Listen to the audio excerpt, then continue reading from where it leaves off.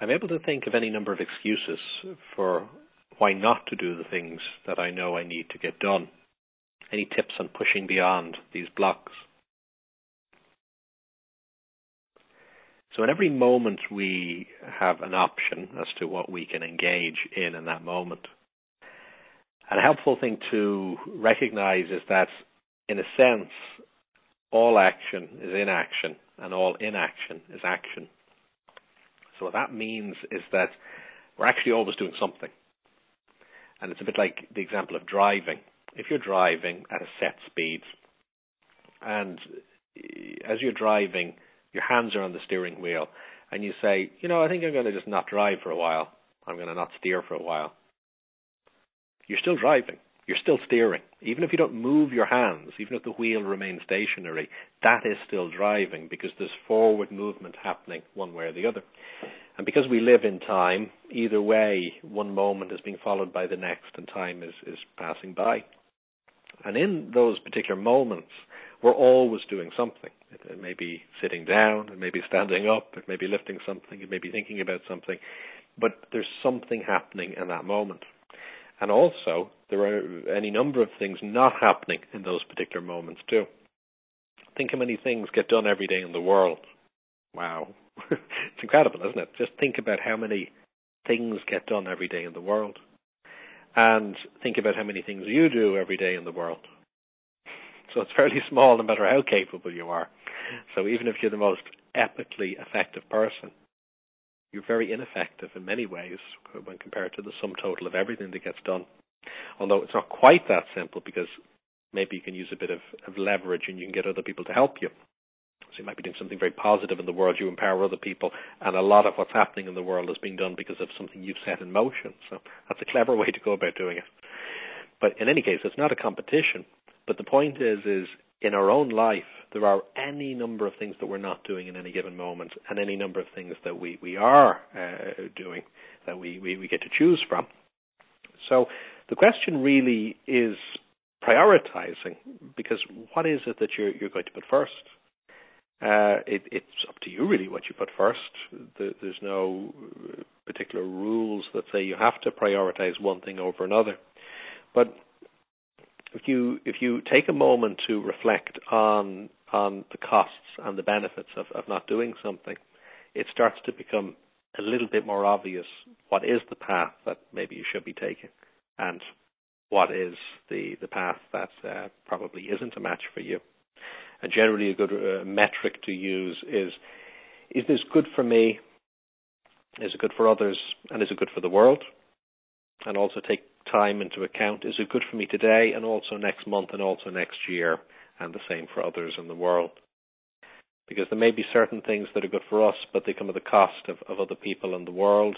And in truth, if we're acting in a way that's not respectful of the world and other people, that's only going to come back to us anyway. It tends not to be efficient, because we have to live in the world and we have to relate with other people. So even aside from just caring about the world and others, it's actually not good for us either.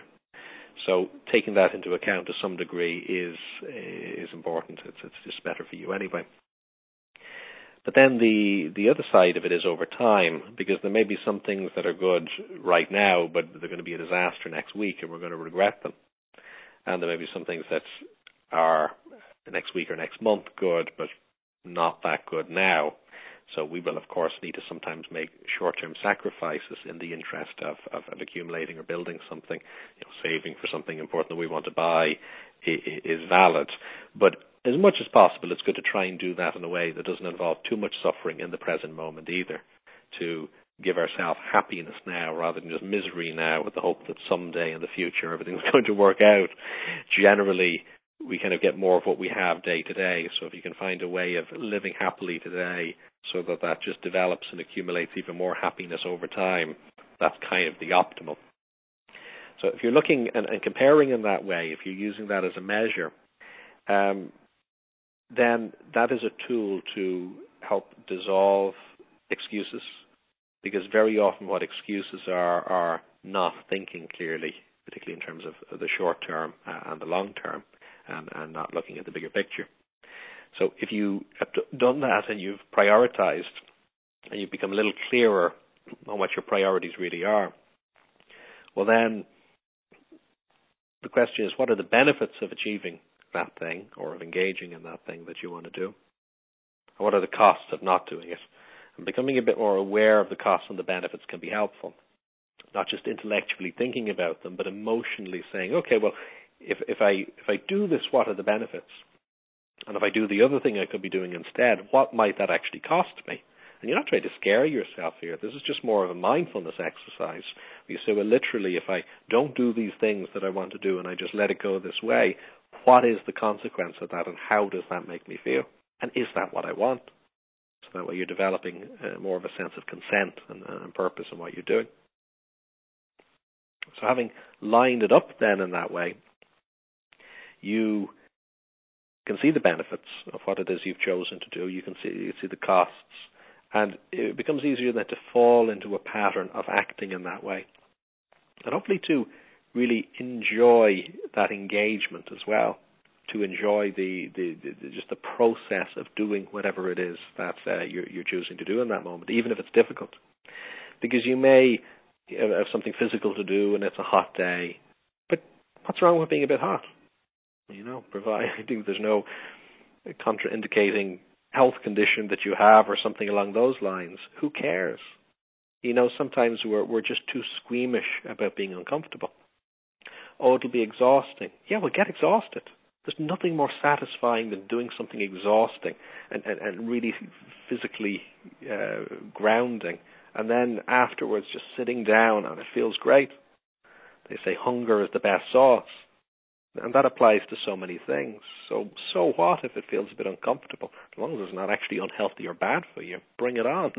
And that kind of attitude of leaning into it, which is something that athletes cultivate, people who are particularly good at exercise and fitness programs cultivate, actually becomes pleasurable then to kind of stretch and to lean into things. So we're kind of looking actually for difficulties then to engage in.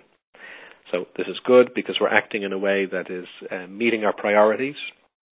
And we're also then hopefully enjoying just the sense of development that comes from stretching in that way. So it's a bit of a win-win.